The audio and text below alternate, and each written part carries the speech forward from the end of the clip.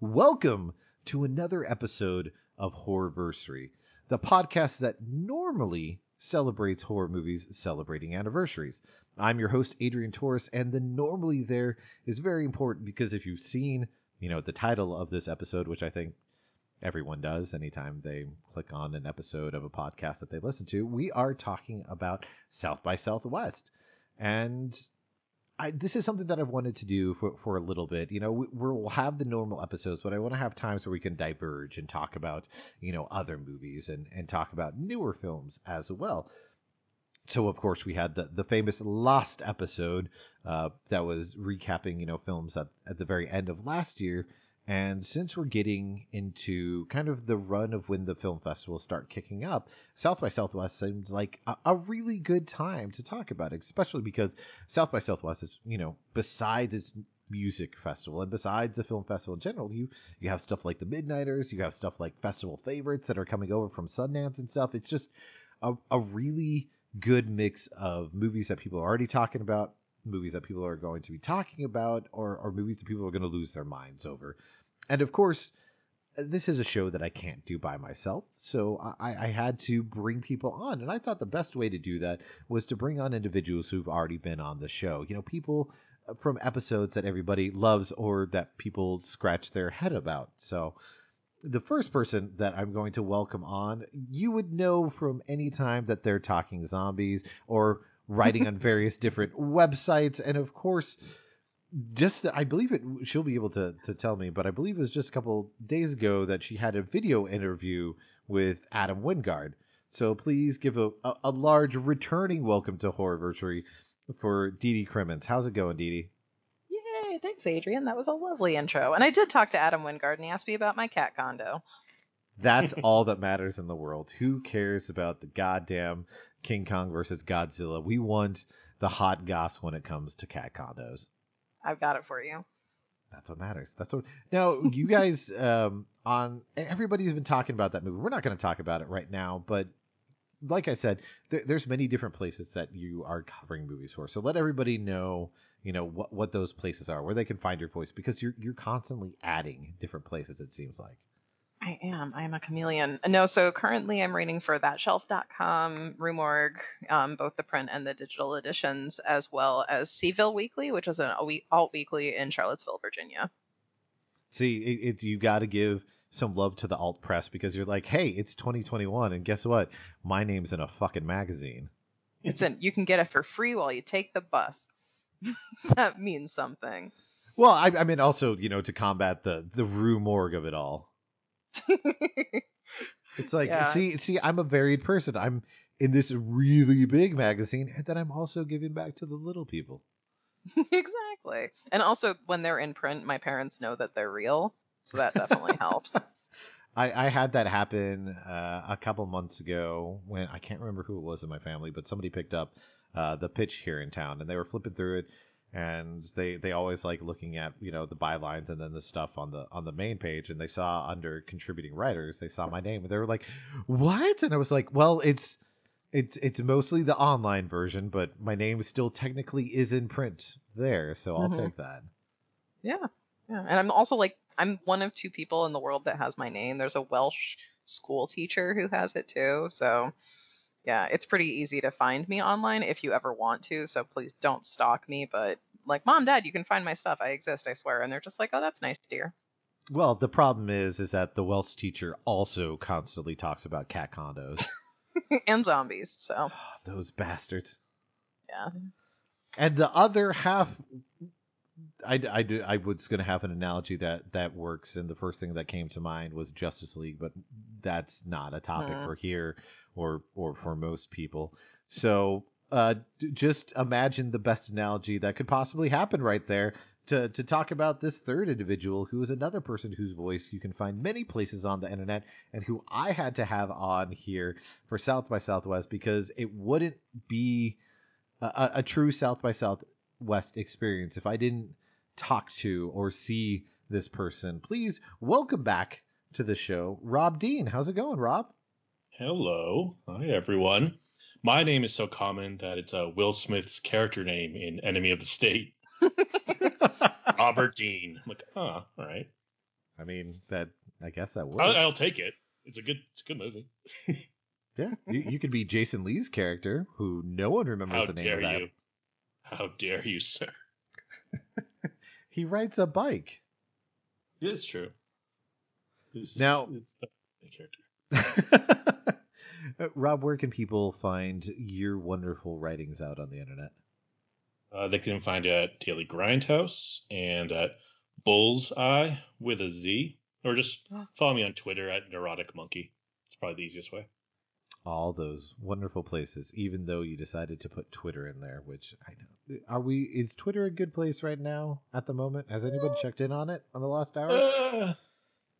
It seems slightly less Nazis. Not no Nazis, but slightly less. I found out yesterday I had to Google milkshake because I took day offline and then I went back online. I'm like, I have no idea what anyone's talking about. Wait, no, Milkshake Duck comes up now and again. This is true. That's like it seems like an every couple months thing. It was the first time I'd seen it, and I just turned on my phone, and I went to Twitter, and it was like shrimp toast crunch guy got milkshake ducked like Bean Dad. Yeah. And that sentence doesn't make sense. I mean, it does make sense, but it shouldn't make sense. No, it shouldn't. But it's 2021, so nothing makes sense. But I just think that it sounds like freeform jazz, like milkshake duck with shrimp toast man. Yeah, Topanga. Topanga. Yes, but no, I was on Twitter earlier, and it seemed there's upsetting things, but there's always upsetting things. But then there's good people talking about good stuff too. So well, there you go. By the time you're listening to this, a couple days after we record, it's probably back to just a fiery and burning hellscape. Yeah. So that would be the goal, right? Is to not having something specific to pile on. Yeah. Well, just but like that's because we can't see into the future. Oh God, thank God. Yeah.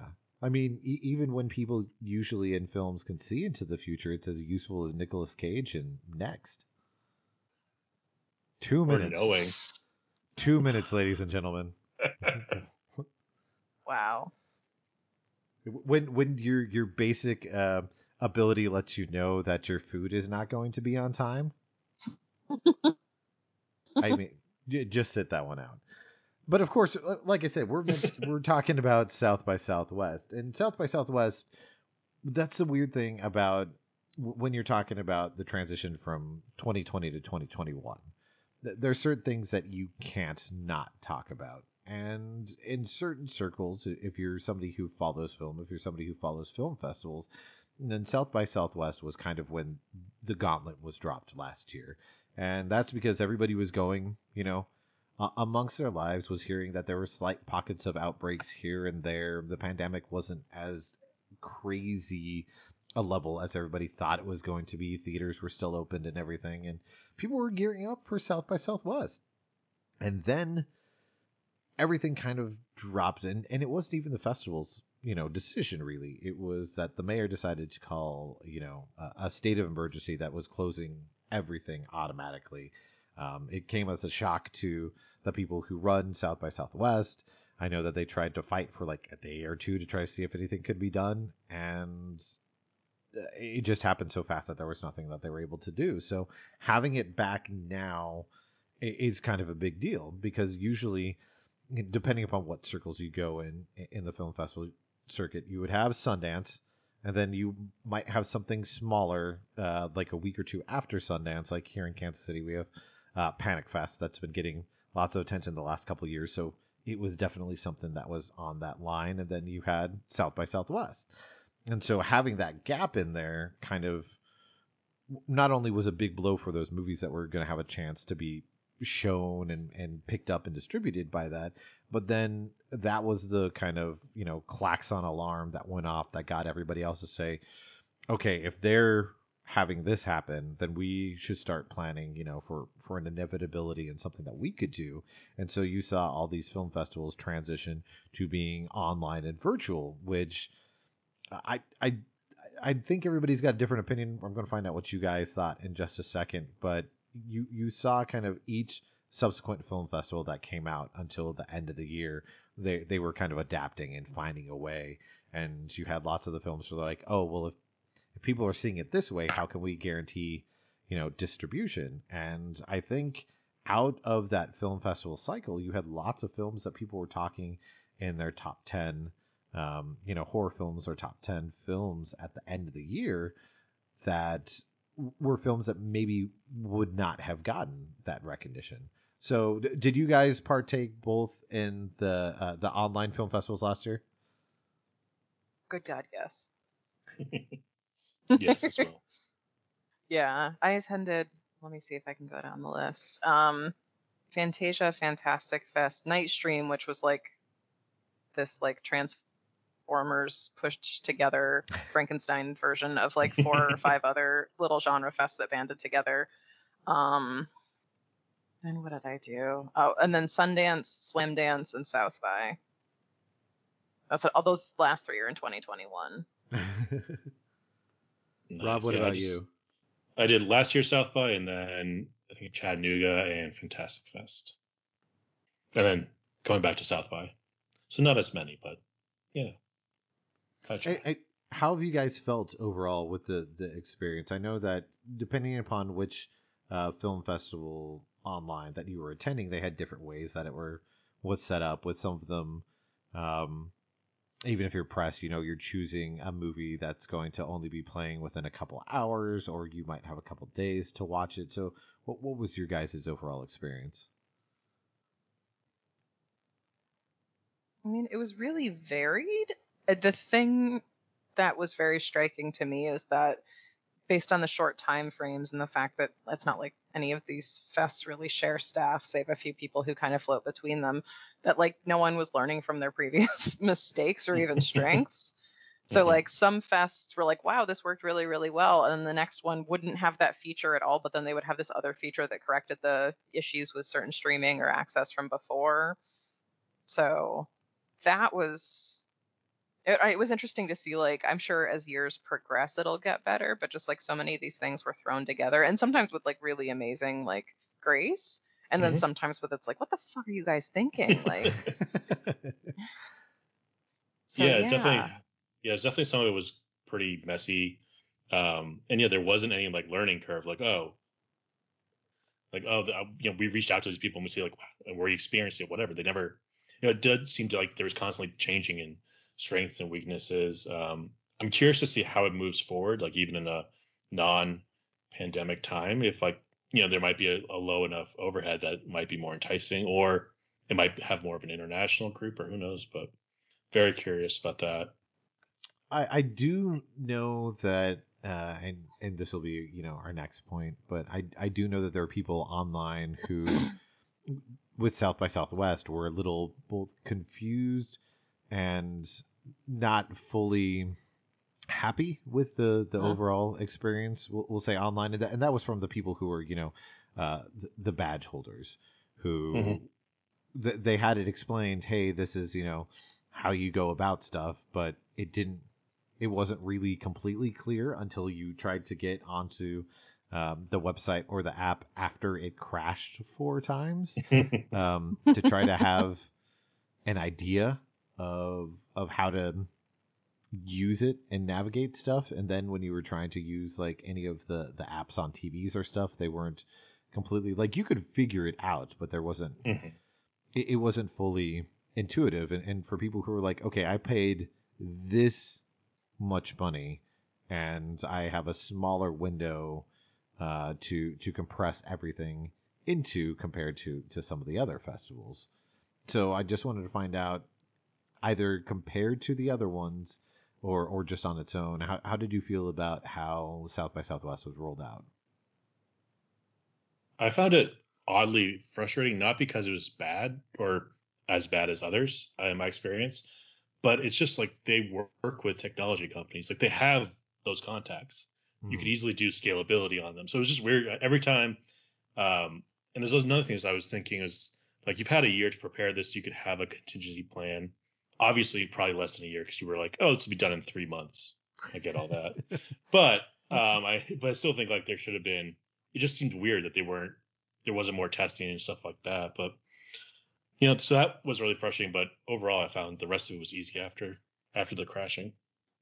Yeah, I kind of had a similar experience. Like, so getting set up with them, like, I don't feel like they bothered to communicate very clearly to the press what the fuck was going on. Yes. So like I remember like the day before even reservations open, they're like, "Oh, did you lock?" And like we're responsible for like signing up on multiple sites and then joining all of our badges together. Mhm. And multiple times I emailed them for support and never heard anything back. Everything eventually sorted itself out. Maybe they knew that, but just in terms of like actual communication, like there was none. Yeah. And then as we all know, the site was crashing, and all of us on Twitter are like, "Is this like amateur hour? What the hell is happening here?" Because like Rob was just saying, like arguably they're the fest that had the longest amount of time to plan, just because they were the Agreed. first ones canceled last year. But that being said, once it was up and running, like I have a tiny little laptop that's falling apart literally, and like being able to watch through my Roku was huge for me, and actually Yeah. have that and be able to kind of stroll through things and actually like browse in a really useful way. Like that interface was great, but just getting to the point in which I could get on that interface, I knew it existed and I was logged in, was a little more of a hurdle than any of the other fests that I had. Well, I think it was a little bit more than that too, because you mentioned the Roku app, and that's how I was like, oh yeah, I can easily, you Mm-hmm. know, do this because I had the TV. But like in all their emails and everything, they were Yeah. referring to it as the Connected app, not the South by Southwest app. They said Connected TV app, and I know it was just their wording being like, yeah, Mm-hmm. it's the South by Southwest app that's connected to your TV, and it's like, no, but that's not what it is. It's if whoever it is, out there, they're going to be searching for that, because even I did. I was like, I put in connected TV and there was nothing there, and I was like, what is happening here? I'm reading the words, literally the words you have typed out in an email, and none of it says, you can watch this stuff through our South by Southwest app, or Mm-hmm. South by Southwest channel on, any one of these, and that makes sense. And then when I got into it, it had me do the login that you do with, any of those channels or apps nowadays, is that you then go to your phone or your computer to be able to type everything in there. Where I did all the reservations, which were tied to my emails, because I got 5,000 emails telling me that I was RSVP'd to stuff. But when I get into the app and I go to my list, there's nothing there. Mm-hmm. So I now have to go into films, but everything's kind of willy nilly, and there's not even like a little A to Z. So it's like, I know it sounds like it's like nitpicking and stuff, but it's like then you have to go and make sure to take your phone and add it. And some of these movies were only, had like a couple hour windows. Yeah. And because you have it going on, for the entire week, but you're like, hey, starting at 10 o'clock in the morning, we're going to be having movies every 2 hours that are going to be having the premiere. And yeah, you Mm-hmm. had it until like Sunday, but it's like, who was available potentially, a large group of people at like noon on Thursday to be able to watch the over 2 hour Sparks documentary, which was a film that lots of people wanted to see, but it's like, Yeah. well, this doesn't really work. I mean, I'm not going to name any names, but we had somebody who was in the situation as me, who was working a day job, who Mm-hmm. was like, hey, Right. unfortunately, I'm not going to be able to be on the podcast because I haven't been able to watch enough, because certain movies had small windows, or it's like, hey, we're starting this on Tuesday, but on Saturday it's dead, and you're like, Mhm.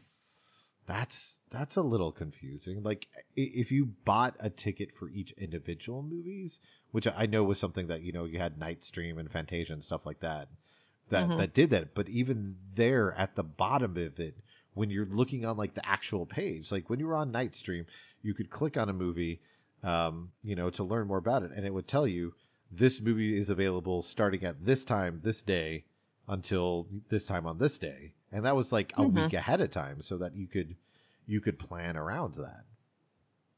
Yeah. Yeah, that wasn't necessarily on the South by app at all. And one thing I encountered with this fest, which I honestly, not not to sound like totally conceited right now, and this is a very unique privileged thing to complain about. This was the first fest ever which I had PR people completely ignore me or actually actively turn me down for screeners. Yes. And I was like trying, because I'm trying to do my shit. Like I have a day job as well. As much as I can get done ahead of the fest, I will try. And their screener library was fairly spare in terms of Mhm. like things available ahead of time. And I, did my due diligence. I reached out to I knew which my assignments were ahead of time going into the fest. I reached out to all the PR people ahead of time, one of which said, no, you can't get that. There are some screeners available, but basically not for you. Like she didn't use that language, but she's just like, we're holding them out for other outlets. I'm like, well, don't tell me that. Like, Yeah. I know I'm a small fish in, a small pond or a bigger pond at this point, but come on. And then two other people just didn't even respond to me ever. Even like I got their emails because I was on the email list for the fest saying like, hey, did you see the trailer for this? And I would respond and be Yeah. like, yes, and I would love to see it. Can I cover it? And nothing. So again, that's not the fest organization itself, but it is a part of my experience with the fest. So My favorite one was somebody put out a trailer thing, and I was able to do like a quick little write up on it, and I messaged them saying, hey, I'm really interested in this movie. Unfortunately, because this is the time that it says it's premiering at, and I already have these other movies, I want to be able to fit this in. Is there any chance that there happens to be a screener, because I want to be able to make sure that I can watch it? And they responded back and said, are you not able to watch it when it premieres at the festival? mm-hmm. And I was And you're like, like, I No. just said that, people. please see the attached wealth. And I know this is privileged stuff that we're mentioning, and I know that's constantly a thing that comes up online is, oh no, these people are complaining about having early access to something. But it's like, well, in this world that we all navigate, you kind of have to have some of that stuff. Otherwise, it's going to mean that you don't necessarily have certain opportunities in the future, either with certain PR companies or certain outlets and stuff. If you're not able to write about something, it might hinder you in the future. So it can make a difference for people. But enough of the hemming and hawing. We're here to talk about movies, and we're here to talk about movies that we really enjoy, because no matter what might happen at a film festival, and you might have a film festival that's the most amazing, perfectly run thing, which, well, I was about to say normally in the past South by Southwest it's run fantastically, just things don't necessarily start on time. Mm-hmm. Pause for South by Southwest effect, which is something that Rob knows well, and it's Yeah, just look that's around. just twiddle your thumbs. Nothing says everything is working perfectly, which this example now takes on an even more frightening turn of events. Was the last time that I was at South by Southwest, the opening movie that I saw, I usually avoid whatever's at the Paramount, because as Rob knows, you get stuck on the back of a building for 4 hours to maybe get in the theater. Oh God. Yeah, it's like a 1920s bread line. You're like, this can't be right. And you're like, and everyone's like, this comes out in 3 weeks. Like, I know it comes out in 3 weeks. I want to hear Lupita Nyong'o answer a question. Leave me alone. Oh no. Yeah, that's how it always is. That's usually where I run across Rob and a whole bunch of other people I know, because that's what they have to. Because every year South by is like, no, we're not going to allow people to line up, ahead of time, and then 3 hours before the hour before the movie starts, which is when they start letting people in, people are already wrapped around the side of the building. So I will always go there first to say hi to people. It's And really mock exciting. us with your freedom. Be like, haha, you guys get a lot of sun out here, huh? Like, yeah. Yeah, but 2 years ago I was at the stateside, which is directly next to it.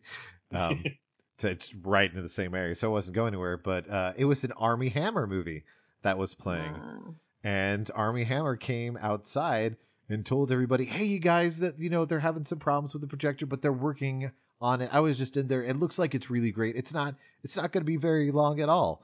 So just keep on holding out here.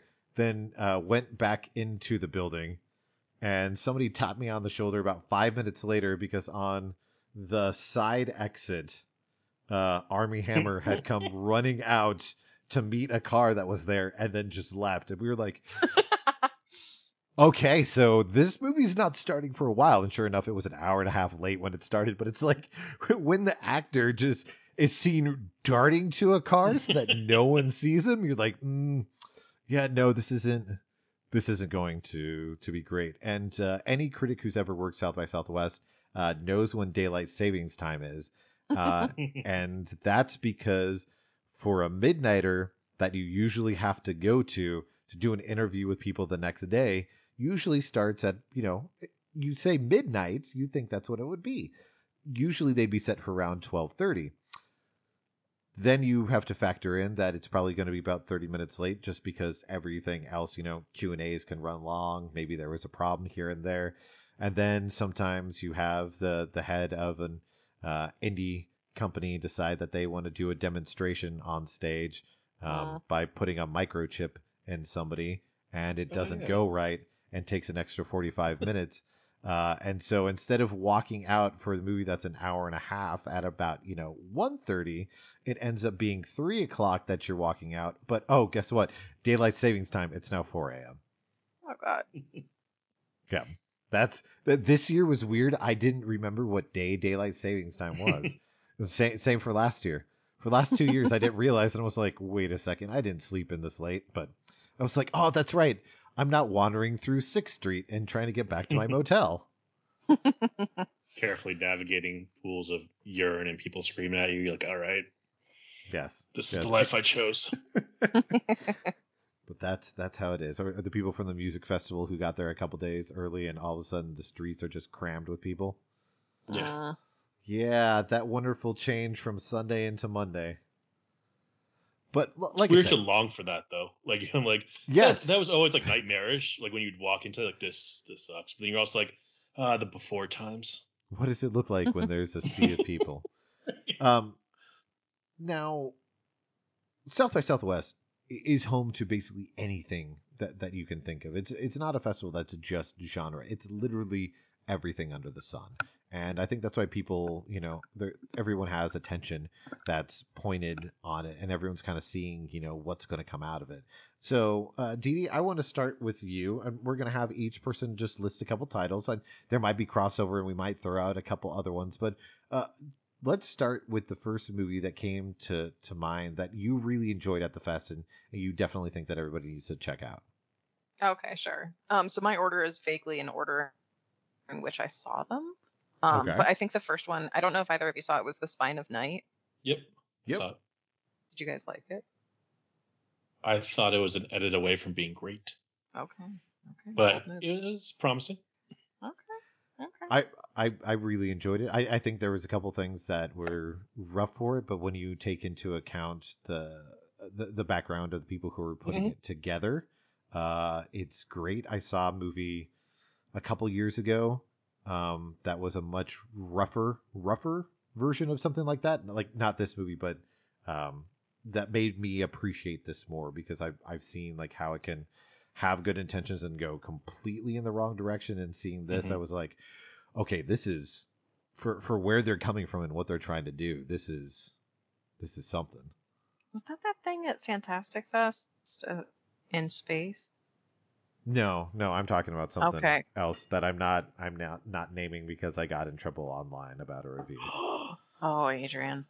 Yes. But it was No, in you- Chicago. It was Pixar in stole. Chicago. Oh, I your know what it was Unnoticed. Yeah. then. I'm like, if it was in Chicago, I know what it was. Spine of Night. No. Yeah, do you want me to like list a couple, or what do you want me to do? No, I'm interested to hear your take on Spine of Night. I think that's one of those that people will see the trailer, and would be seeking out like as much information, wanting to know, what it is. I think it's a type of movie that definitely is going to have a giant cult following. So getting the word out now and what you think about it, I think would be interesting. Well, it basically like has a lot of boobs and blood and like books, and those are like a good top 3 for me. I really appreciated how ambitious it was, not only in like Hmm. rotoscopes, like animation, but in also just like we are telling multiple creation myths that are each undermining the next one in this grand style, and each one is during a different, completely different era of like this magical lands world. It kind of reminded me of like The Last Unicorn in that way, where it was like trying to Hmm. like humanize and ground these like very clearly fabricated mythological stories and characters. Hmm. I really enjoyed like the female energy of it. I liked the fact that like the thing that could corrupt people the most was knowledge, and like the scholars were the one in charge. I thought that was an interesting way to kind of like undermine the assumption that if you're learned, you're nonviolent. So I thought that was an interesting way to approach that sort of character. And there was just like one of the sequences, the one that was the later one, where it's like the gods are all like in the sky and fighting and stuff like that. And it like is really, really, really the first origin of this land. Hmm. Hmm. Like just that whole section, I could kind of like it wasn't like a black paper cutout, but it kind of felt like that to me. And I love that sort of animation. So like I don't know, I just loved how ambitious it was and how much it tried to take on, and for me it was mostly successful. And like the whole sequence where all those people were flying because they had wings, like I just thought looked awesome. This must I sound insane if someone hasn't seen this, but well, I swear this is all in the movie. Like but I mean, if you try to like boil it down in a way that you explain to people, it's like, okay, so imagine that a character from Metalocalypse, not the show mm, itself, but like a character from within the show, is dropping acid while watching heavy metal and wizards and like Ralph Bakshi stuff.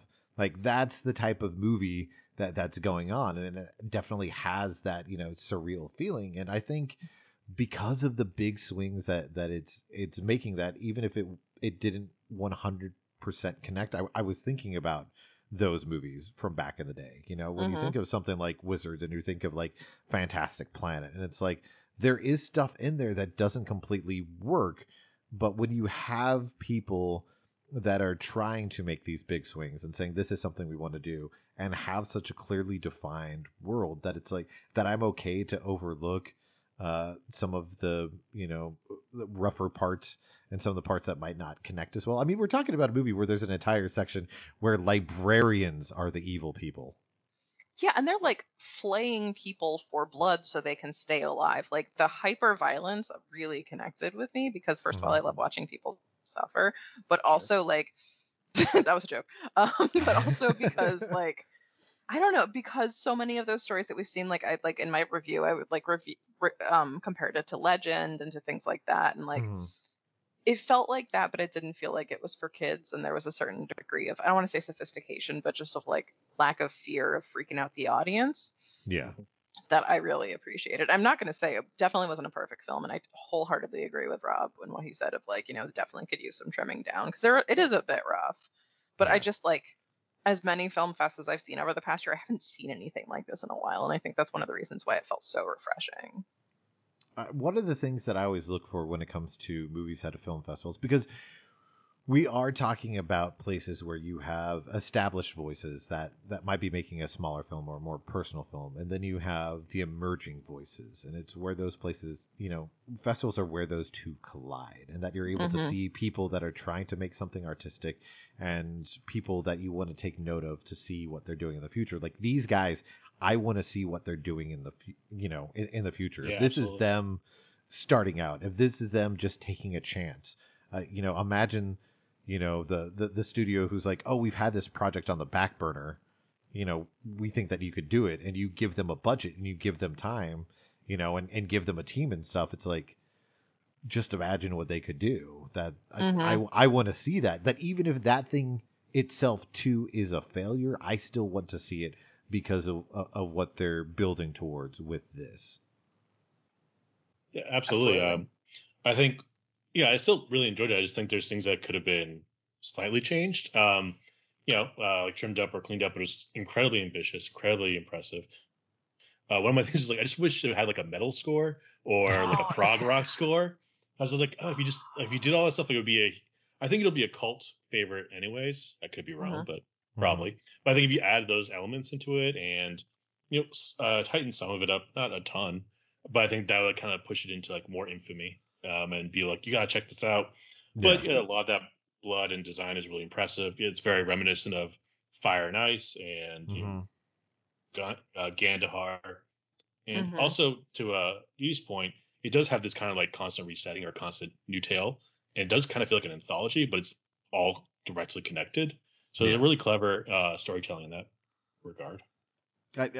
This might be a really dumb comparison because it's not necessarily thematic. Although if you wanted to stretch it out, you could. But like something like the first Five Foundation book.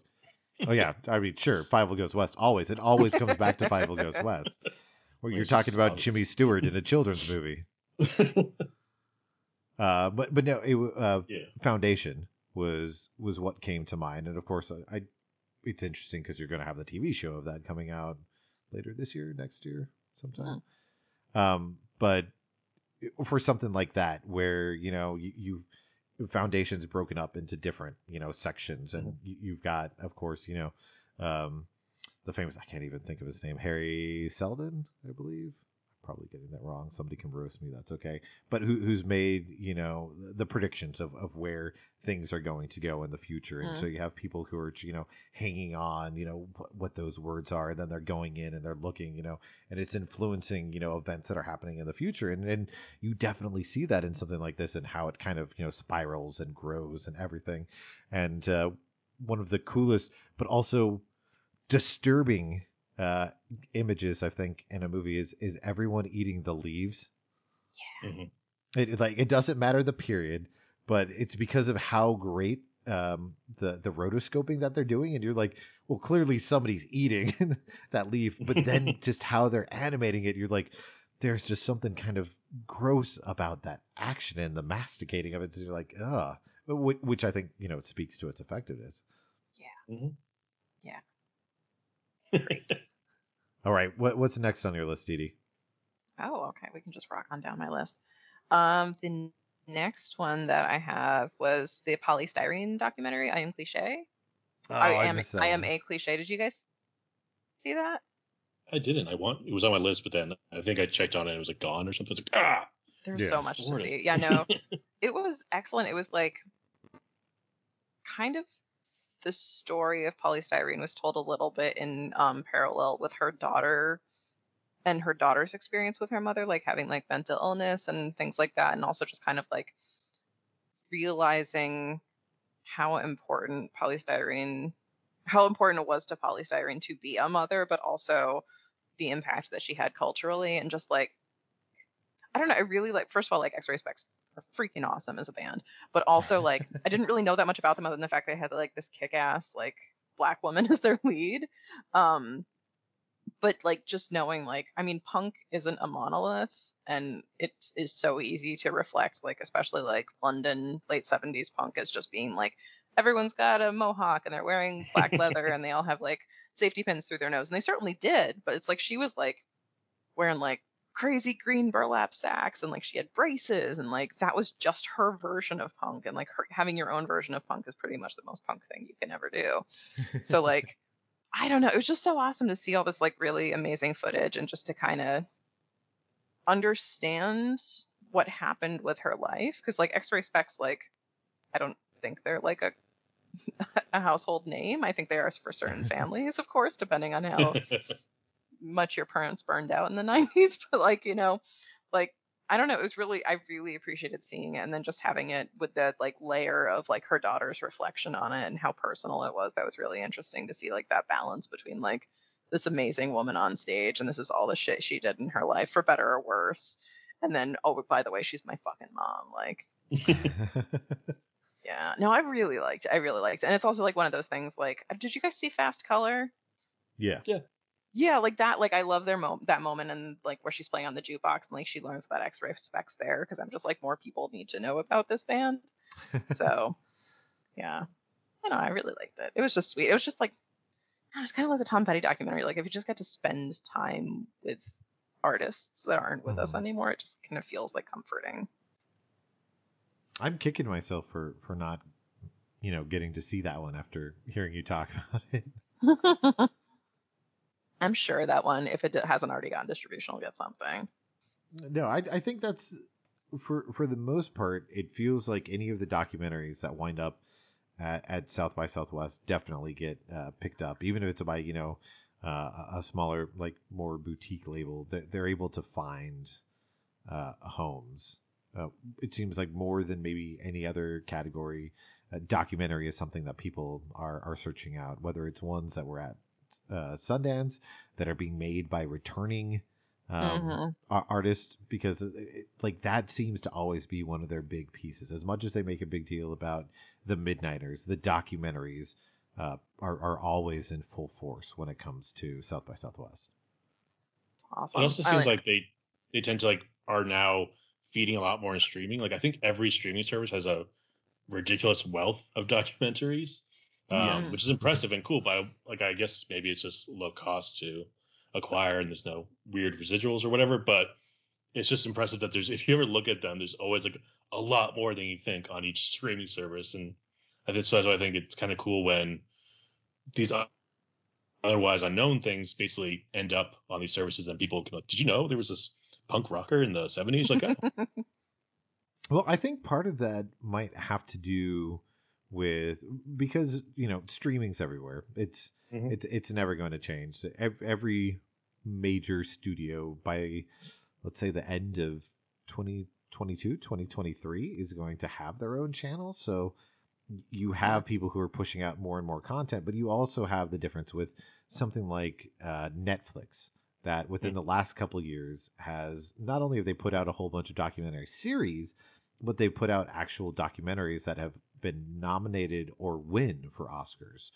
So because of the amount of people who are consuming and binging stuff on there, and you have these documentaries that a streamer is putting out, I mean, there's so many smaller studios, like Focus and Sony Pictures Classics, who've always made a big deal about putting out documentaries. But then what service they would end up on isn't really out there. But you have something like Netflix that here's the documentary that we made that is on our service. It just won all these awards. Here you go.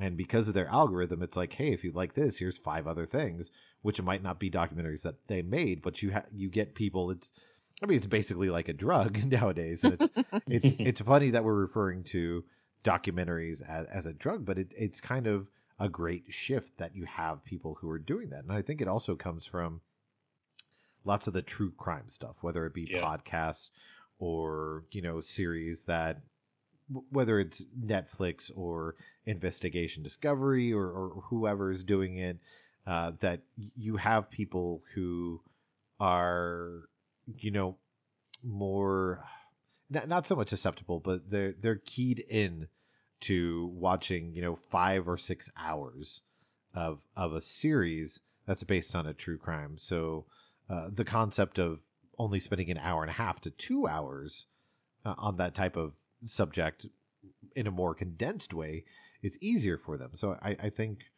by putting this stuff out that you have that. I mean, I don't know if did you guys watch the Demi Lovato documentary?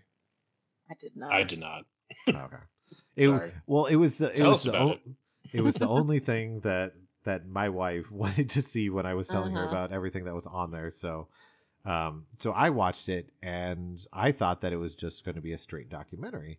About 20 minutes in is when we found out, oh no, that's not what it is. It's actually part of a docu-series that's got multiple different, but like that's the only thing that felt weird. Like it felt like an actual documentary that they then broke up to where would be the end of the episode. Like that was the only thing that was distracting. Like 20 minutes in, all of a sudden it has the title card, Demi Lovato dancing with the devil, and my wife and I are like, wait, what? Didn't we just talk?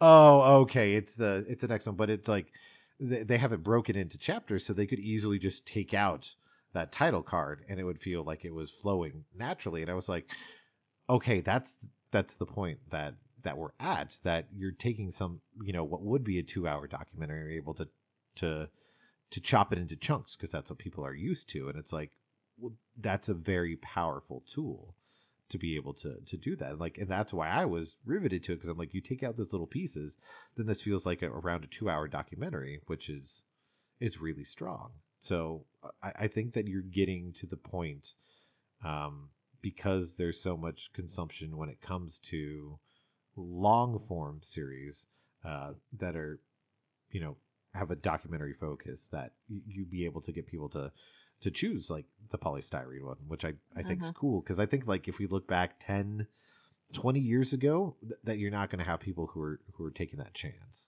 Right. All right, what's your third one? Okay. My third one. I only choose 4, so this is my second to last one, but I think this might be on Rob's list. Ninja Okay. Baby. Yeah. Yes. Maybe it's on both your lists because it's awesome. It's great. It's so good. good. It's so good. So yeah, just quick recap. It's a film about this young woman who finds out by surprise she's not only pregnant, but she's 6 months pregnant. And what the hell do you do about that? And she's also pregnant by this guy that she calls Dick Jesus, which was like entirely my type. I'm like, I get it, lady. Like, so yeah. So it was just so sweet. And since she's an illustrator, she like in her mind pictures the baby as this little ninja because it like snuck his way into her womb, and like she like interacts with him and talks with it. And it was just so fucking charming, and it was so sweet, and it was so like, I don't know, as someone who does not have a maternal bone in her body, like it was kind of I felt represented and seen in a certain way that I am not usually, because usually it's like, oh, what do I do? And it's like, no, get this fucking kid out of me.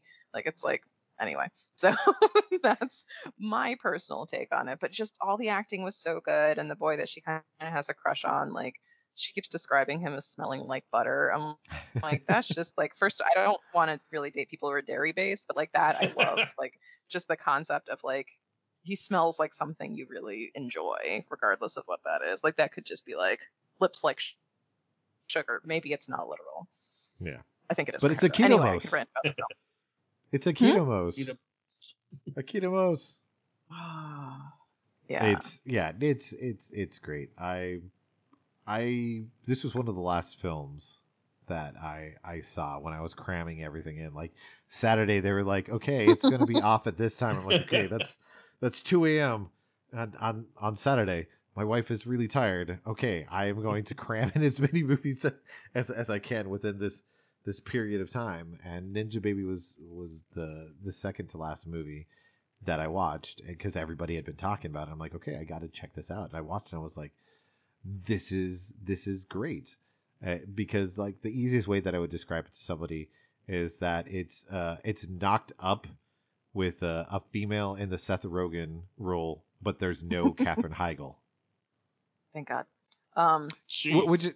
But I mean, hey, it's true, because you don't have that representation, and you don't have an actress like that. They're like because Rachel's completely the opposite of that, but I think that's one of the things that I really liked about it, is because you had that character that would normally be thrust upon a guy for the man-child role, and yet it's your female lead, so you're getting to have one of the kind of the rom-coms, the stoner coms, the not so much midlife crisis, quarter life adjustment comms, but having a female be the point of view who's getting to do the stuff that the guys normally do, and then it's not thrust upon being like, because you're a woman at the the front of this movie, we have to make it something like How to Be Single,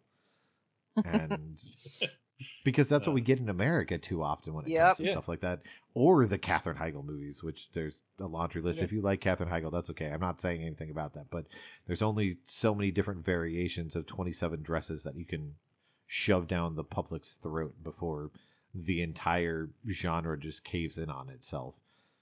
That you have to have another country make something like a Ninja Baby that just feels like, yes, I want to see more movies like this. So many more. The other thing it kind of reminded me of, mostly because it has to deal with like a new couple and a pregnancy, is Obvious Child. Yeah. Oh yeah. And also the reason why is because not just the abortion factor in that movie, which they also actually talk about. As opposed to like Knocked Up, there's literally I think 4 lines being like, "That's an option." Like, no, moving on. Mm-hmm. Like this but Ninja it's not. Baby. Yeah, I was gonna say it's not to Rakel's level. Yeah, exactly. But it's also like they have like that scene, and then like everyone's like, "Yeah, this is just part of life." And so like that is also in like Obvious Child, and then there's also in Obvious Child is like really strong comedy and also really like truthful like sadness, not necessarily tragedy, but just a sense of like this is not exactly according to plan. But Mm-hmm. that's what really worked well. Also, Ninja Baby reminded me of a teeny little super guy from Sesame Street. It was like I could slid see onto. that. Yeah. He like would slip onto like cups and everything, and I was like, oh, it killed me because I couldn't remember his name, so I had to Google it after I saw it. I was like, what was that little guy? I kept running around Sesame Street. Oh, he was always running around on like kitchen counters, Yeah, right? and he's like, Yep. Yeah. Oh my yeah. God, you're so Google right. teeny little super guy. I'm not saying they stole it. I'm just simply saying it's a good reminder. If that was a Uh, projection of someone on Sesame Street having an unwanted child, like That would be the weirdest things. Like that would honestly would explain a lot. Um, yeah, it's so sweet. it It's is. just It's I like watching this film. I was just like, I mean, even like if you want to like remove my own personal identity politics aside, like it's just it's a very honest look at people going through a difficult situation, making mm. good choices. Like, yeah, yeah, people are dicks, but they're not awful. I they're guess dick like, Jesuses. the Dick Well, Jesus. yeah. I mean, Dick Jesus is pretty awful. He has a curve moments. though. Yeah, he has Yeah, a Yeah. but curve. he's what I was trying. You're But saying yeah, Dick Jesus he. has a curve? Did you just say I did say Dick Jesus has a curve, and he curves up, which is the best direction if you're going to curve somewhere. Congratulations, Dick Jesus. Exactly. See, this is what I'm You've saying, and all of you've this got is that a going. euphemism. What I've been saying. So Obviously, checks out. But no, I mean I think the movie is very careful in how it Mm. plays everything. It wants to be funny. It wants to have the serious dramatic beats. It never pushes too far in either one. Like it never becomes farcical. It never becomes satirical. It's treating the characters, even if they have out there situations, that it is treating them with a level of respect and dignity, even if those characters themselves don't always feel that way towards themselves. And hmm I think that's why I think it's a movie that lots of people will like and then get to the ending and feel divided on it. But then you can't really argue with it because it fits within the confines of the film. And I feel like it's got an ending that lots of people will be like, I didn't really like that part. It's like, well, Mm. fine, you can feel that way, but it fits the movie. yeah, I agree with that. The ending, like without spoiling it too much, like there was one aspect of it that I really wanted to see for my own personal satisfaction that I wasn't given. But looking Mhm. back, like had I been given that, it would have not felt in the spirit of the film. Like it would have been too tidy. Like nothing Yeah. about this is tidy. Like it's all about like how messy life actually is. So I kind of like I respect it for not giving me what I want because I don't always know the best things that I want. Um, yeah, no, it was really yeah, it was just so good. All right, so I'm gonna have you hold on to your fourth because we're Oh. gonna run through Ralph's. Well, no, just to help move things along. Be He fair might for everybody. he might name my fourth. We never know. See, that's what I'm saying. There's a chance. You don't know. So, I feel like it's like a but match game. You circle takes a enjoyed square. blank movie. So my first one will probably be Paul Dude's Deadly Lunch Break. Yes, Did anyone see Paul Dude and his Deadly yes, I Lunch? did. I did not, but I really wanted to. It's a lot of fun. Basically, guy who wants to be a star via an X Factor like contest. He's trained to be a singer slash dancer entertainer with his mom, whom he lives with. He has a really bad day where everyone kind of impedes him from getting to his audition, and even then, he just gets crapped on by everyone. And so the next day, he decides he's going to take revenge out on them. But things don't go that way.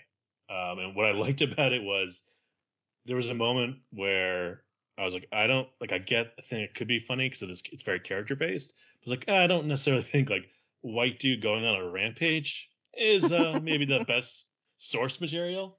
Yep. And it's like because fun fact, it'll always be poorly timed. Unfortunately, you're like, oh, it'll always be too soon. Cool. we live in a hellscape, people. But it ends up not going that way. I don't want to kind of spoil it, but basically, it does like end up going a different way and subverting what you expect, and but never feeling like, I don't know, constantly like winking, like, you thought this. It was just more like kind of this own little weird wackiness, but it's grounded in this odd character that you end up like really caring about. It has a lot of good visual jokes and there's a lot of good kind of like repeating and building jokes within it. Also has a pretty good cast who I feel like Ireland doesn't have that many, or this part of Britain doesn't have this many actors, because it's like Alice Lowe and the other guy from Sightseers. I'm sorry for your name, Ben something maybe. I want to say Ben, but there's like a couple of them. You're like, you guys have all been in movies together so much in the past 5 years.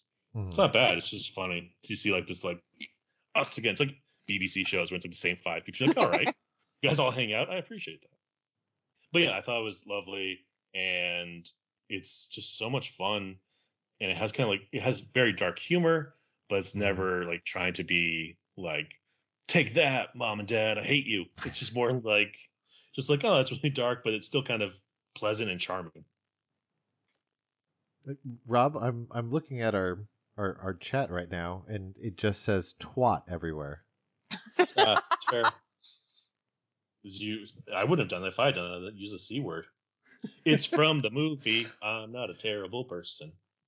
But yeah, there were several films this year at South by Southwest that I don't want to overuse the phrase, but definitely works its way under your skin. And Paul Dew does that in kind of a different way, because I watched it, I was kind of wanting a little bit more. I was enjoying it, I was laughing a lot, and I was like, but this kind of feels weird, like maybe something's a little bit off. And then, I turned off the movie, did some writing, and just found myself thinking about the movie.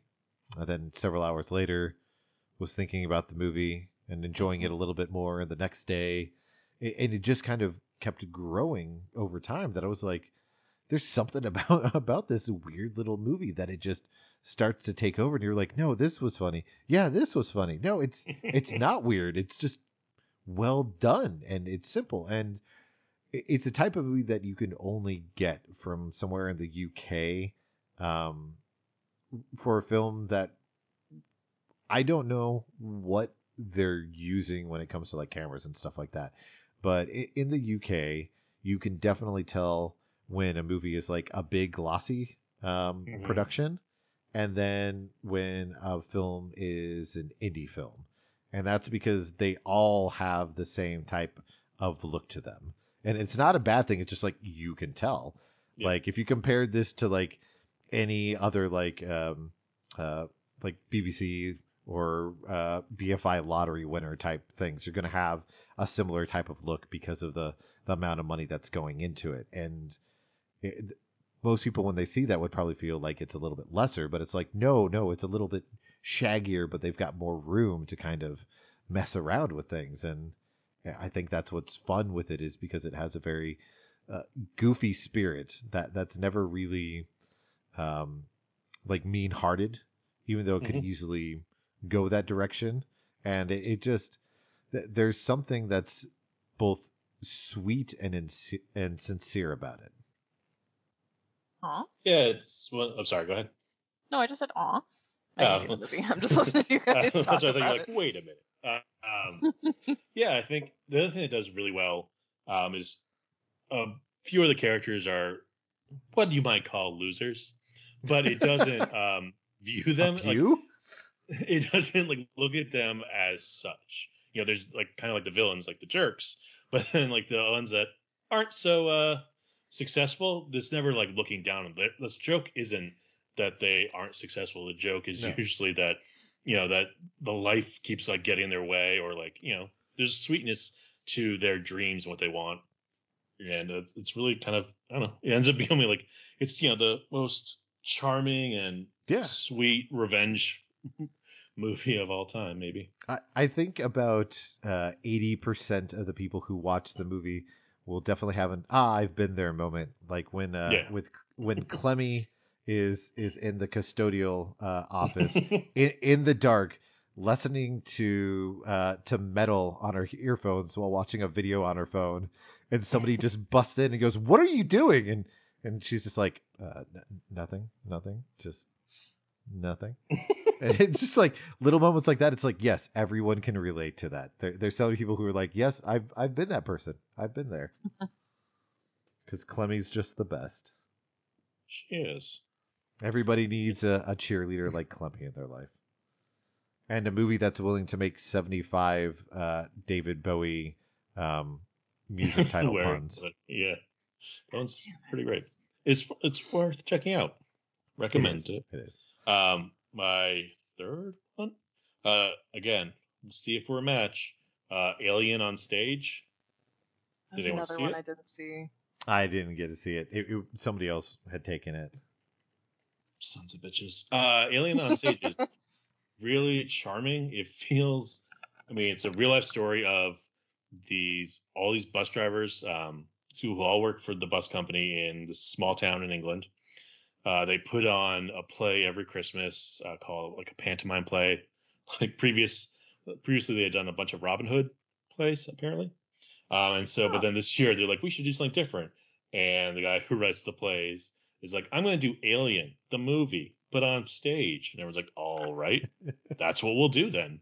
And they did so things don't go exactly according to plan, but then people catch wind of it and it ends up becoming a bit more of an event. And you're just watching this group of people that aren't like actors or, particularly driven by that sort of art, and they aren't super Alien fans. They're like, oh, I just love this, recreating this world. It's just like they're like, have you seen Aliens? Like, I think so, like a couple times. Like, all right, you're very casual about this, but it ends up being like everyone.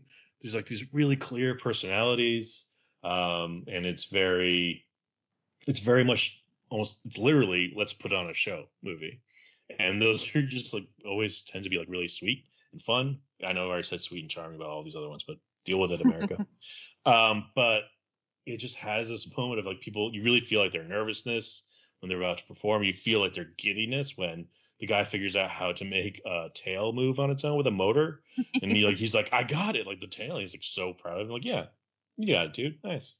And it's also kind of similar to like Brastoff or like Full Monty, that small like working class group suddenly moving into a larger entertainment element and finding a way to express themselves or realize their dreams that they didn't even know they had. So it's very nice.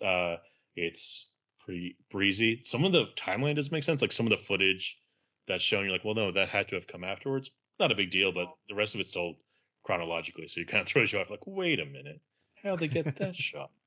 But yeah, it's just funny. Like everyone has really clear characters, and it's worth checking out. It's just a people underdog story, and it ends up being a lot of fun. And if you like Alien, it's definitely a good thing to watch. But apparently, it's not a prerequisite to being in the play. especially if you're just casual about it. Yeah. I remember when I heard about both the play and then the movie based on the documentary about the play, and it was very much like, I'm like, is this Rushmore? Like, this sounds like a joke from Rushmore, which I would watch. Like, absolutely. No, all those plays, the weird like Heaven and Hell play, and it's very like, it's both oddly ambitious, but also like super like ramshackle, like all like put together, like literally like glue and like duct tape together. Like, there we go, like so it's kind of this funny thing where like, they're super ambitious, like we're gonna take on this big thing, but we're not really gonna put a ton of effort. Like they legitimately have like 5 rehearsals before one thing, and like, all right, like, or like they're about to have like a big night. And they're all like, time to start drinking. Like, you guys don't remember your lines sober. Maybe this isn't the best time to do this. So it's just really fun to have like this massive ambition, but people being like, what are you gonna do? See if it works out. That's good. That's good. Yeah. Dun, dun, dun. So those are my 3. Should I go for the 4th? Wait, what was your third one? I feel like I'm missing something. Oh no, you're wrong. I can't count. Turns out. Paul, I was like, Paul, dude, Alien, some movie that Rob thought he talked about.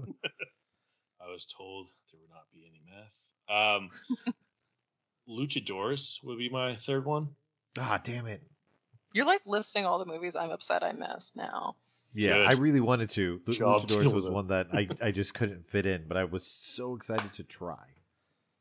No, it's an excellent story. Basically, takes place in Juarez, a border town in Mexico, which has had a very long history, unfortunate history of a lot of murder and violence, specifically towards women.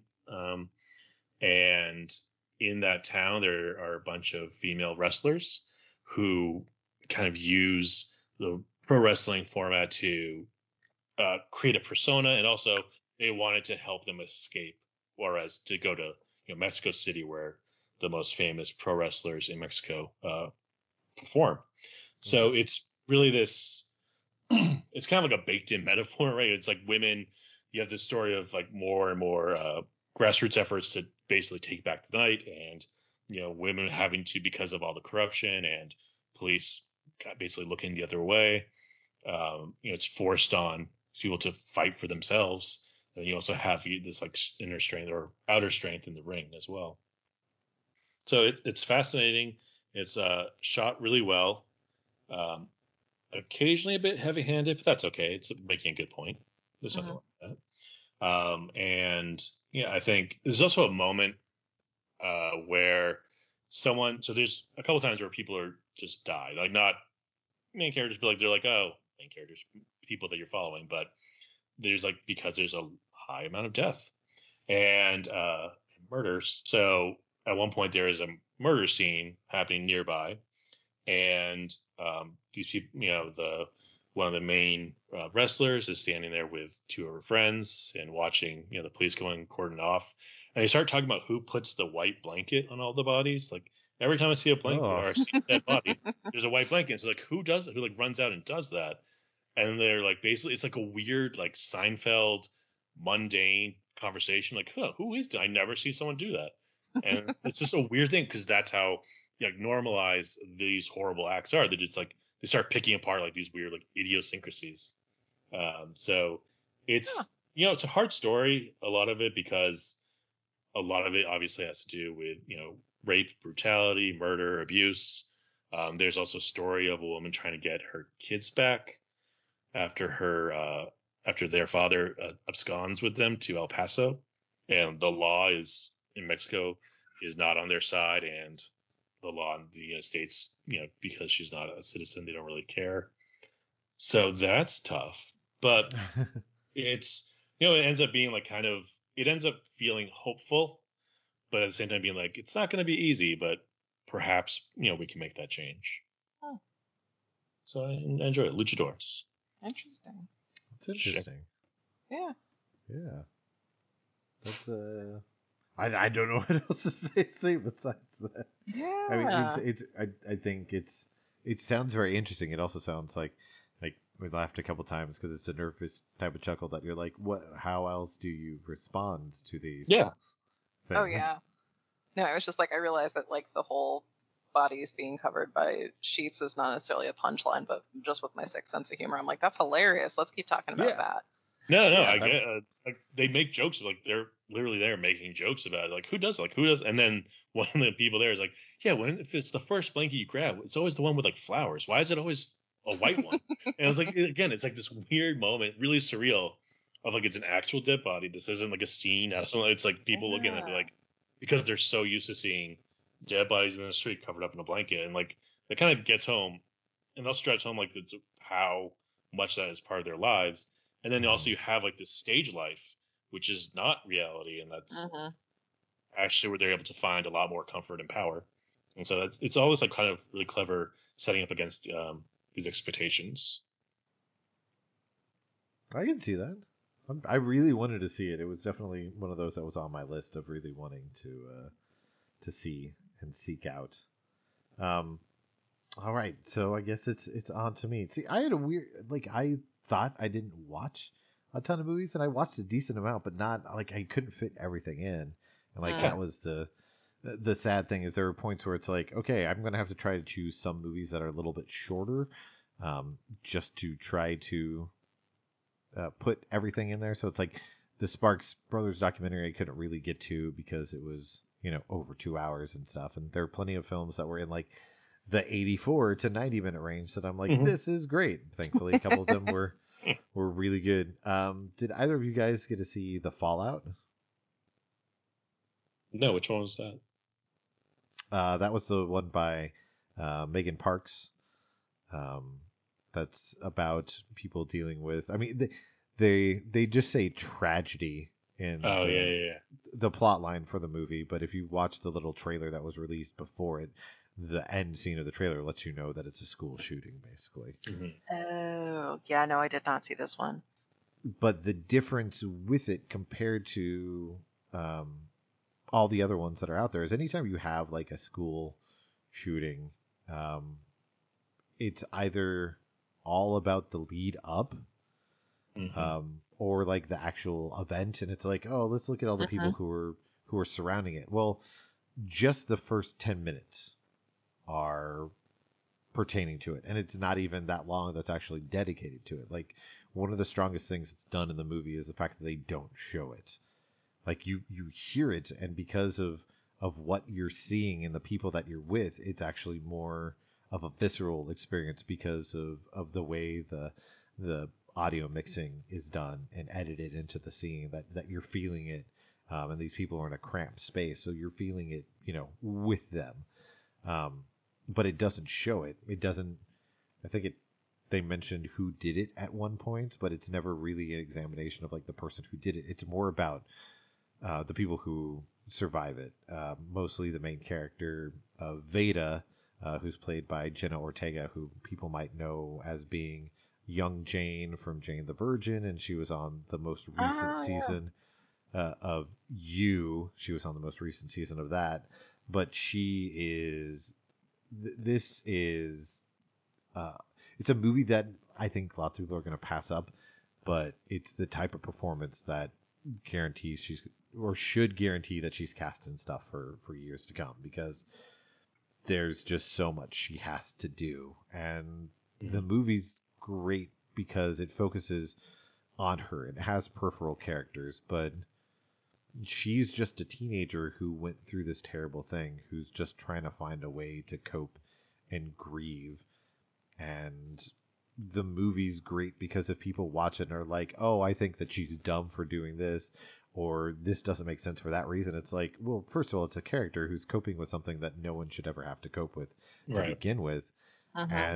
And then it's also like, look at the other characters who are around her. Every single person is grieving or coping in a different way, and we're seeing the entire movie through this person's point of view.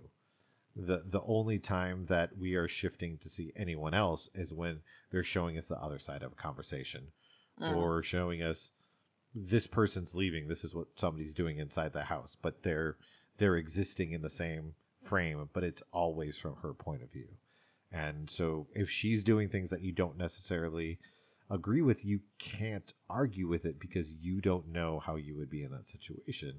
Mhm. And so it just it's going along with that. So it's just a character study, and what I think is like a couple weeks of her life afterwards, but it just feels very natural and nuanced, and it allows the character to make mistakes, but without ever being um, like truly in danger because of the decisions that they're making. And like they even have a point where she kind of loses touch with a character and then comes back into their life, and they're at completely different points of like what's Mhm. going on. Like you Mm. have you have Veda, who's not really feeling anything, and she has her friend who's feeling all these things, and they're kind of butting heads, but there's never a point where the movie's like, well, this person's right for feeling this way and this person's All right. and so it's Yeah. letting everybody be in their place. So you're getting this really interesting perspective into this world that the movies kind of want to shy away from. Like I think one of the only movies that tries to go into a lot of character for something like this was the I I apologize. People want to come after me. That's okay. But this movie didn't really get great reviews or anything. But it's the one about the girl who was really religious, who was killed in the Columbine um, shooting, Oh yeah. and they made a movie that was all about her being, her life leading up to it, and then her dying, and then there being a note that was in her desk that was like, I just want to touch everyone with my story. But they don't focus on what happens after. They want to glorify one thing or another, even if it's not trying to glorify it. And so that's why it's interesting watching this movie, being like, unfortunately, we have all these school shootings that are happening all the time. We don't really we pay attention to the people who stand up and are on the news and are saying we want to make this change. We want the legislature who's, and it's awesome that we have those people, but it's like there's a whole bunch of other people who are just like barely able to even function because of what they went through. And so this movie's showing like one of those points of view, so that you feel it even more when you stop for a second and you think about it and you're like, oh yeah, I didn't think of all those other people who were in this situation, and like that's why the movie just like worked its way in, and like everything's really well done with like how it's constructed and how it's taking care for everything. Wow. That Sounds sounds very pretty powerful. reminiscent. Yeah. It sounds like kind of reminiscent of like The Sweet Hereafter, but if it was like from Sarah Polley's point of view instead of Ian Holm Yeah, just showing up. yeah, that's what I was thinking of, was either The Sweet Hereafter or the one with Michael Sheen. I think it's Michael Sheen, or maybe I'm wrong. But they're like the other ones that you see is about the parents, either the parents Yeah. of one of the kids who was killed, or the parents of the person who did the shooting, and something like that. But you don't get like just the other average person who was at the school. And like the ending of the movie is one of the biggest gut punches that I've seen in a while. It's extremely simple, and there's absolutely no other way that the movie could end except for like this scene. But you're still just sitting there afterwards, and like you're just like, oh shit, yeah, yeah, and like I just sat there and just stared at the screen for a couple minutes afterwards, because I'm like, okay, that's that's all you can do. Anything else would basically feel like a cop out and wouldn't really hit like the entire movie home. So like I was like, okay, great job.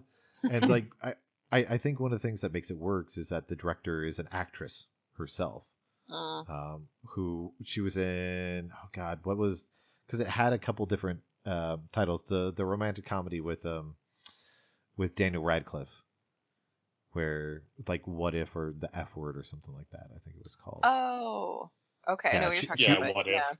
Yeah. Yeah, she yeah. was in that, and then she was in The Secret Life of American Teenager, because she cast Shailene Woodley in a very very small part.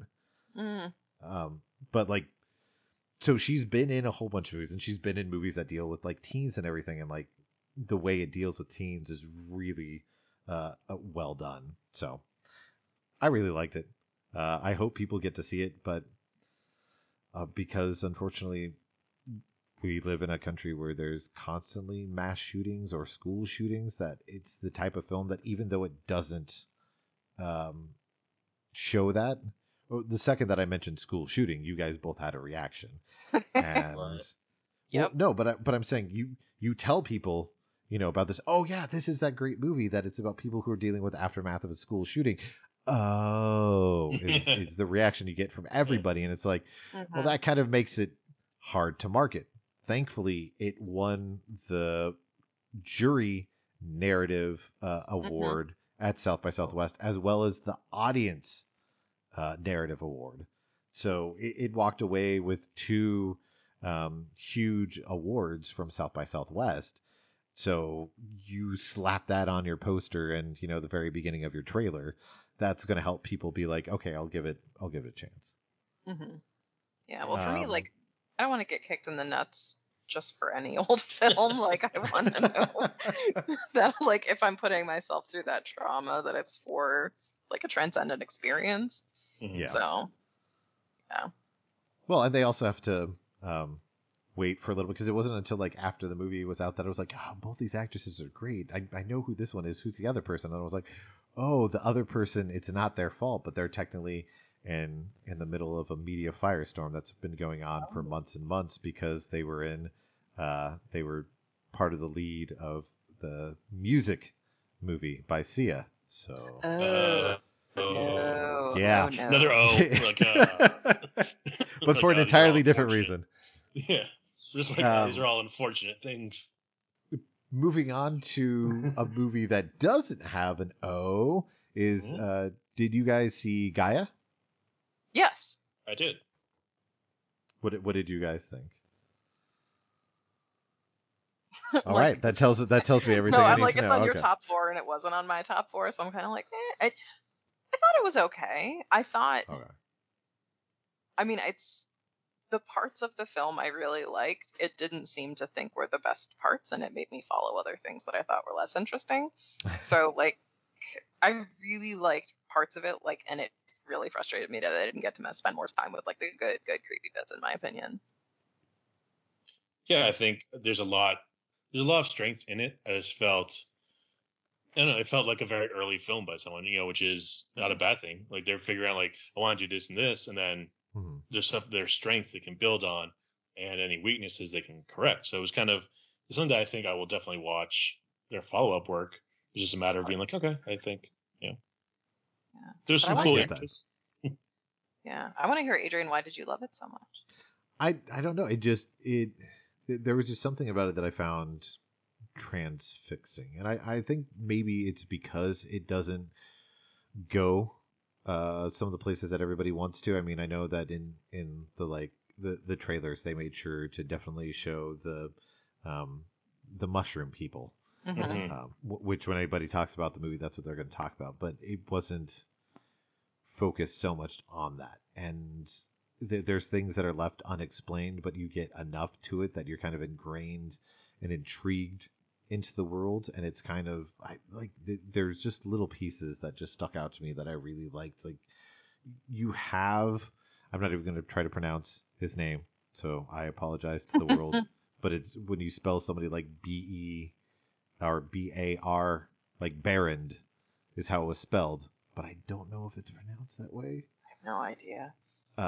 But just like when you're learning about his story and like some of the questions that come up just like make you more curious about where he came from, like the fact that he was a plant pathologist, but like what went into that exactly you don't really know, and it's like but something about that and the events that transpire to keep him out in the forest has allowed him to make this covenant with this thing that we're not really entirely sure of, and by not really being explained like what it is was like just seeped into my mind like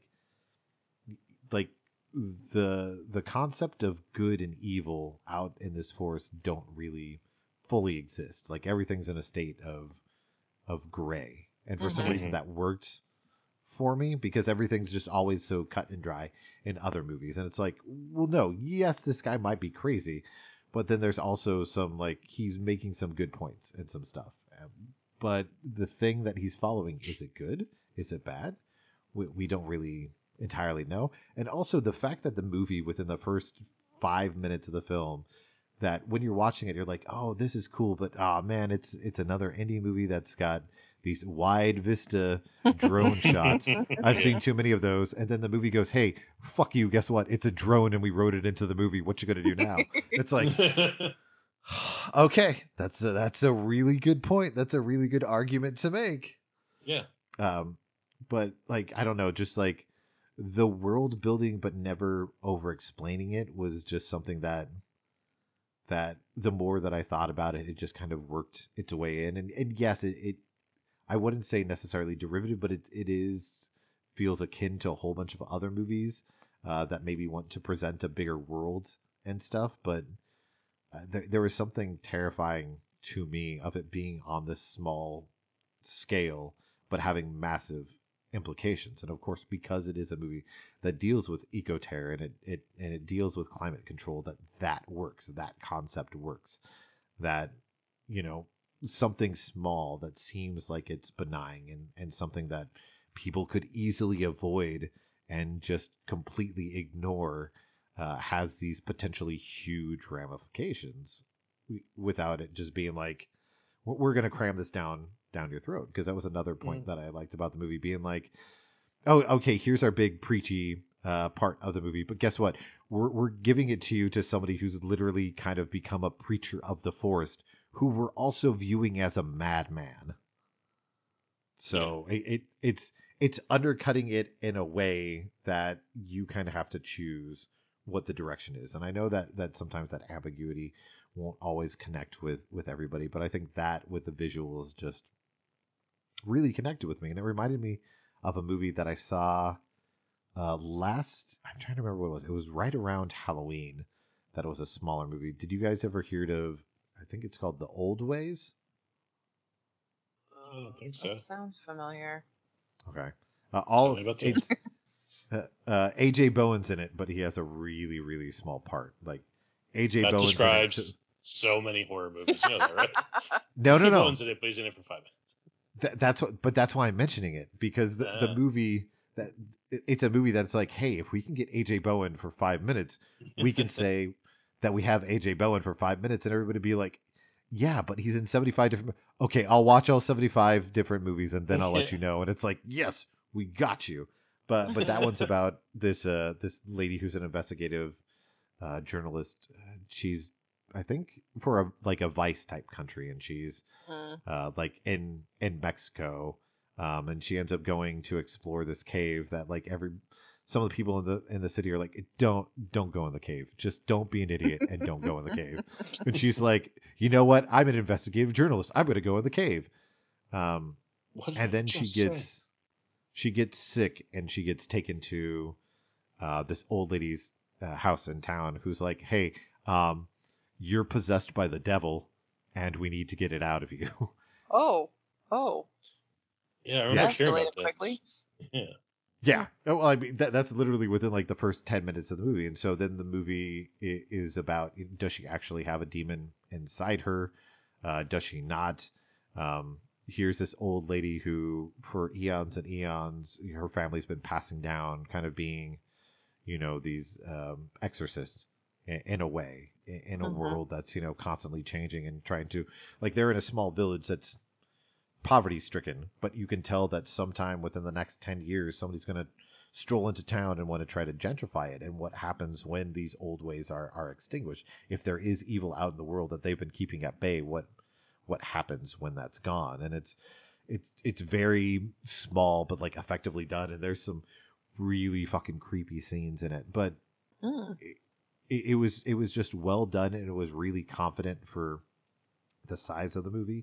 And so like when I was watching Gaia, I was thinking I was getting lots of the old way type vibes, except for if you're somebody who likes blood, the old ways has more blood for you. Oh, okay. I mean, like, if you can replace blood with lichen, like that, this guy does pretty well with that. Yeah. Yeah, I felt like it was a side story of an established, like someone's like kind of like making like, oh, I want to do the side story of like a Mad Max movie. It's like, it's not Mad Max, just something that takes place within this one. So I really like that feeling too. I was like, that's really clever. And like, you don't know, you're not with the central characters of the whole disaster. You're just with like, this is kind of something that happens afterwards. And I did dig that. And I dug, the world building, as you said. I just wish there had been like just a little bit more, I don't know, a little more action, I guess, or like just I don't know, stuff. Not action, like as in like a big like shootout scene, but just like kind of more happening than a lot of the back and forth or like the contest of wills. That's just I'm simple. Yeah, no, I totally agree with Rob there. Like, I think there's a lot of really good stuff here. It's just when you spend like what feels like half the movie just like arguing in a cabin, I'm like, there are mushroom people. There are killer spores. Like, let's go hang out with that for a while. Yeah, but I feel like I don't know. But maybe it's just because we always get that, and so like have. You go. Oh, I was gonna say I'm really happy it worked for you because I was watching it and I'm like, so many people are gonna love this, but I'm not one of them. Yeah, I admire what it's going for. You are. There's a bunch of people other people I read raving reviews for. So and it's something that I could like. It was something I intellectually appreciated, but I just didn't feel invested in. But that was It happens sometimes. Mhm. And the opposite can be true. You're Yeah, like, I know this absolutely. is dumb as bricks, but I love it. And then the third one that I'll mention, which I'm now worried again that I'll still be in this boat again because that feels like my lot in life sometimes. But Here Before. I I've didn't not see that, seen and that. I tried to Okay. see it twice. One I had like a computer issue, and then I forget what the other one was, but I was told by two people like you have to see this. I was like, fine. I'll watch the Yeah. damn movie, and then I couldn't. I forget what it was. One was a technical glitch, and I feel like I was pulled away to my day job on the other one. I was like, son of a. Mm. But I heard Well, it's it's amazing, so please tell me about it. yeah, it's 83 minutes. It fits into the psychological, uh, potentially supernatural thriller with like the way it's presented and feels. Um, there's bits and pieces that you could compare to stuff like a small element of Prodigy and parts of Birth, Hmm, um, okay. and not overall, but small um, pieces of Don't Look Now, um, and that's because of kind of what the central plot is that you've got a couple and their son who are living in, I can't even remember the country, but they're living out in in the suburbs of this UK country. I'm not sure if it's Ireland. It might be Ireland. Um, but one day they have neighbors who move in, and the main character of the movie um, kind of takes who's Laura. She takes a shine to the neighbor's daughter just because she seems really precocious and cute, and Laura, she and her husband lost their daughter like several years before, so she's been finally through the stages of piecing herself back together, and there's this little girl who comes next door, and so she's kind of able to fill in that spot that was missing with her daughter, but then she starts to spend more time with the kid, and things seem a little bit off Hmm. with the kid. It's Hmm. reminding her of her daughter a little bit too much, and so she's trying to figure out, am I going crazy? Is there something actually here? Is this something you know supernatural that's going on? And it's it's kind of her spiraling state while she's trying to figure out what's going on and spending time with um this kid, and then it's very much a slow burn, and then things start to get revealed that are crazy, and you're like, okay, what's going on here? And like it decidedly takes a mean turn in the film. But the main thing is, it's like I said, it's 83 minutes long, and about 85 to 90% of the movie you're spent with the main character, and the majority of the times you're watching their face, and you're watching their face react and contort, and how they're processing everything. And the reason why that works is because it's Andrea Riseborough. Hmm. I'll watch anything she's in at this point. Exactly. That's it's Andrea Riseborough's 2021 film, which means Yeah. that everybody's going to end up watching it. Yeah. Yeah. She Yeah. has I never didn't. had a good time in a movie. Like she's amazing. Just every movie she like, it's not gonna work out for you. I'm so sorry. Yeah, I But yeah, remember I knew nothing of the film's plot whatsoever until you had it. Because I was like, shorthand for me wanting to see it is that she's in it. yeah, yeah. Like I'm And like, like okay, that was that was like 83 minutes long. It's a psychological thriller, and she's the lead. Yeah, let's do this. done. And she is so good. I think the movie would be decent, if she wasn't in there. That you'd be like, oh, okay, that's a good and kind of twisty story. That's okay.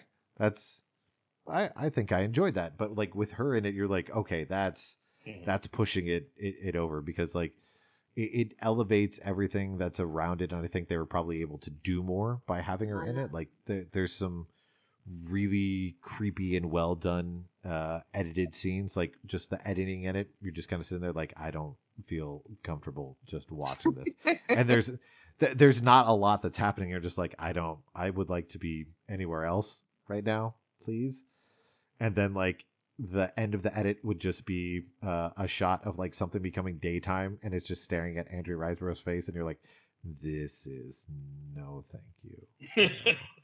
And but like she's just that good that like just staring at her face, you can feel everything that she's feeling. And so like when the movie starts ramping up and you're just watching her, you're like, just get out of her way. Just everyone just go on vacation or just act like she doesn't exist, because if you have to stare at Andrew Riseborough's face right now, you might melt. But that's what put me over the top for it. To round things out here, I know we said 4 films, but just let everybody know the title of this last movie so that they can put it on their list. Okay, we can go in the same order, I guess. So my 4th film is Swan Song. Yes. Okay, good. Rob, what's yours? Probably the Sparks Brothers. Yes. Yeah. It's really enjoyable. It is. It's long. It is. But it's Edgar Wright, so Yeah. Mm-hmm. I'm disappointed that you hadn't seen Swan Song, Rob. It's got Udo Kier. I don't know, cool. It's got Udo Kier, like. Oh, that's right. That's the one I tried to get in and then couldn't, and then I emailed like literally an hour after. I was like, everyone's raving about this. Is there any way I can get a speaker? And they're like, it just got sold, so no. I'm like, all right. Yep. Well. They yanked the screener, which is the first time I had ever Yeah. seen. Like, we got an email saying this has been sold. The screener expires at 10 p.m. And it was like, okay. And so that's why I was like, well, I have to watch it now. And holy shit, I'm happy I did. Like, Udo Kier, like, voguing at like a drag club, like, was everything I needed in my life. Oh, it's so good. Anyway, okay. But Sparks is great too. I'm going to cheat, and I'm going to choose a tie. How dare you? And that's because, well, I think each movie has their demerits, but I definitely think that they should be sought out. One basically needs like the biggest trigger warning for anyone who has like a panic disorder, anxiety disorder, or is worried about like mental health issues is Violet. Yep. Oh. I was like, as soon as like some sort of mental, I was like, yeah, okay, I know what you're gonna say. Yeah. Yeah. All I have to say about Violet is that my wife was she was gone for like part of the day when I was watching it, and she came in with like 15 minutes left to go, heard about like 30 seconds of the movie, and was like, no thank you, I don't need to hear that voice. I don't need to hear that voice in my head. I was like, no. It's like, that's how effective it is that somebody's like, that's too real in 30 seconds, no thank you. Oh wow. And then the opposite is How It Ends. Yeah. Really? And that's just well, it's the reason why I'm saying that I don't think it's a great movie. But it's a very breezy film. Yeah. And No, my shock was more that like you were like, I have to squeeze in a 5th one, and then it's for that. Like, I enjoyed it a lot, but yeah. it's a very shaggy movie. It's very much like one of the comments that like one of the notes that I had about it is that if you have to make a very lackadaisical and loose hangout film with a whole bunch of really talented people, during the pandemic would be the best time to film that type of movie. And thankfully, that's what she decided to do. Like all these other movies that are like, we shot during the pandemic, are like, how do we work in the pandemic into this movie? Yeah. And like How It Ends, I'm like, How It Ends is the cheerful version of Greenland. Yeah. Absolutely. And also, speaking of movies made during the pandemic, so the only other one I could think of was Songbird. Fun fact about that movie, Bradley Whitford is wearing the exact same outfit in Songbird as he is in How It Ends. The exact same. He's wearing the same neckerchief or bandana. He's wearing, like, his outfit is the same. It's the weird, like, he clearly did one in the afternoon and one at night. I was like, all right, well, get work, Bradley Whitford. I think we can guess which one he had more fun with. Oh, yeah, definitely. And it's so weird. Yeah, if we're not able to tell, then we need to give him all of our anger and all of our resentment. Just give it to him. But yeah, that's why I wanted to choose that one because I wanted to go with something that was like basically the tonal opposite of like every single film Yeah. that we've mentioned. It's like, listen, it's not a great movie, but there's a chance that you're gonna have fun and you're gonna laugh with it and you're gonna be like, oh, look at this person who's in here. Oh yeah, no, I definitely support that. The whole time I was watching it, I was like, if it was my last day on Earth, I would not be wearing heels. Yes. I was like, she's doing so much. I was like, as the director, you chose. Like, why would you? Why? She So looked much cute. walking. I She mean, looked like, great. yeah, no, I get that, but I'm also just like, I would be wearing both lipstick and Converse. Like, Yes. yeah, Also, There were like so also, many shots with her in the heels, and I was like, you could have yes. chosen to just be wearing anything. What are you doing? You're yeah. hurting this yourself. This is like You Jurassic wrote a World scene. all over again. Oh yeah, it's Well, it's just like more one like of I your was like, first scenes. go ahead. What I was gonna say, one of your first scenes is Bobby Lee sitting in his driveway. You wrote that into your movie, and yet you also wrote yourself wearing these heels. I know. But like I have to say Charlie Day in that film, like Charlie Day in any film is pretty much the Yeah. best thing ever. But Charlie Day talking about like sleeping with his shoes on, like and then just yeah, that was incredible. Yeah, It felt very much like it's those like 80s and 90s, like late 80s, early 90s quasi indie movies where basically a bunch of like stars would just pop up. Yeah. And like as like along with the journey, like even Cowgirls Get the Blues, or I'm trying to think of the other ones, but they would just be like, or it's called Flirting with Disaster. There'd just be Mhm. ones like, here's these people. Like I enjoy those actors, or like I like that person. All right, I'll exactly. spend some time with them. And then sometimes you're like, we shouldn't have spent that much time with them. And then other times you're like, that was a good time. Let's go Yeah. back to Glenn Howerton, who is in everything. Who's just chasing running, her. just running. Colin Hanks, We're, who's oh Yes. God. his bicycle, like yeah. Oh, Well, that was, I mean, we didn't. I know we're not technically talking about the movie, but you're talking about a movie that will cater to a whole bunch of people on the internet. yeah. When a still of the movie pops up of, hey, look, it's Logan Marshall Green holding puppies. Oh yeah, that was pretty good. I have total face blindness when it comes to Logan Marshall Green. Like every time, like who is that guy? Like, oh, it's that guy. All right. Like and I love his It's work, but I no, legitimately do not remember him. Like his Yeah. it's face. taller, skinnier Tom Hardy. Oh yeah. I'm like But him holding puppies ticked a lot of boxes for me. Like I did not mind seeing that at all. What? Yeah, Um, I'm like, well done. You know that this is going to be the image they put out there, and people are going to be like, I will watch this movie. he chooses such fascinating projects. Like he's one of those yeah. people where it's just like he's pretty enough that you don't expect him to like really be challenging himself in his career because he could just be arm candy. But no, he has a really interesting career so far. So anyway, that's my I pick. But think, if you want to put him in your movie holding puppies, I'll watch it. yeah, Yeah. no, that's what I was going to say. I think the smartest thing he did was taking the money for Prometheus, knowing that he could then take that money to do whatever he wanted and just act in Yeah. whatever he wanted. Because he's like, no, I already took that big paycheck. I want to take most of that money and make a movie with Ethan Hawke that most of you are never going to see. hmm Like, yeah, I'll be in your Marvel movie for a second. Then I got a jet. I gotta Exactly. go be in this depressing horror film. See you later. And I do think looking at the final list that we came up with or what everybody listed here that we did have a good selection of movies, and even though I said that we were going to cover everything, we do have a couple movies that would definitely fit into the genre and Mhm. loosely horror outfit. Oh So yeah. Yeah, and I I did think that's a good coverage job. for Rue Morgan. Like there were good horror films, but it was just like it's just the ones that I did choose are just so hard to compete with because they were so incredible. Um, Yeah. but yeah. I don't know. Did you All guys see like right. not to add another film, but did you guys Oh, see The Feast? That was another horror film that was like in yes. close contention to make my top four. Okay. Yeah. Which one was That that? Oh was wait, I know. Yes, Yeah. I yeah didn't see it, but I yeah. remember the movie. Okay. Cool. There we go. It, Adrian chooses five. I get to choose five.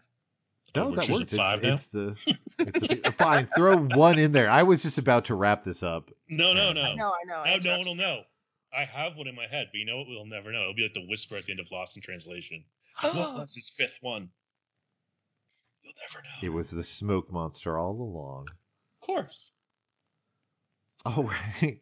Well, see, hopefully, everyone had fun listening to this because, like I said, we're getting to the point that we're going to start to see lots of film festivals pop up. I know in April, Panic Fest is going to be both have limited in-person screenings with a whole bunch of virtual showings, and they just released their lineup of films. I think they're adding a couple more, but there were some films on there that I'm like, yes, I really want to see this. I think the one that stood out the most that I've been waiting for a while that I didn't know how I was going to see it was the now I'm trying to remember what country it's from. I think it's the Spanish movie theater Giallo film.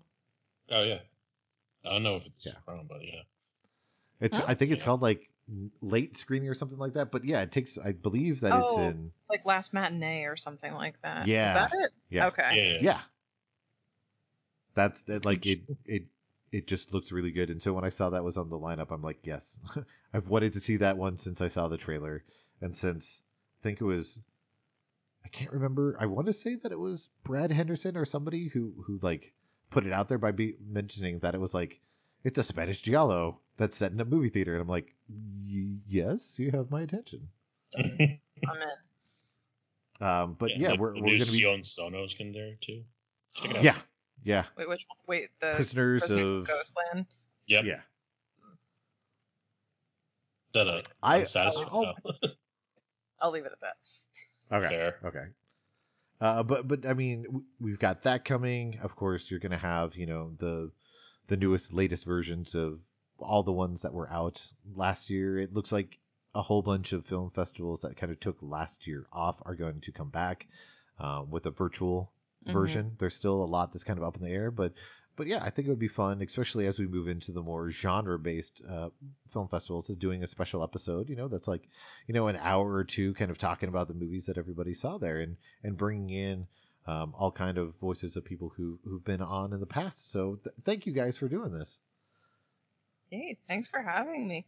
Yeah, thanks for having us. All right, Dee Dee, where can people find you out on the internet? On the internet, they can find me on the internet.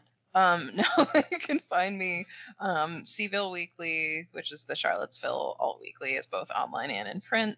Roomwork Magazine, both in print and online, and then also thatshelf.com. And I always post all my reviews to my Twitter feed, and my handle is DDCrim. That's DEDECRIM. All right, and Rob, where can people find you? The dumpster fire that is Twitter at Neurotic Monkey, and yeah, I post everything out right there, so it's just easier. There you go. There you go. That's easy enough. You can find me on Twitter at YoAdrianTorres. You can find, of course, the show if you didn't know, but you're listening to the show, so that would be confusing, at Horrorversary. At the same time, I'm going to take a moment to plug, just because it literally came out recently and it was lots of fun and also traumatizing, was being on Scarred for Life and talking about society and how that movie has plagued like my entire life.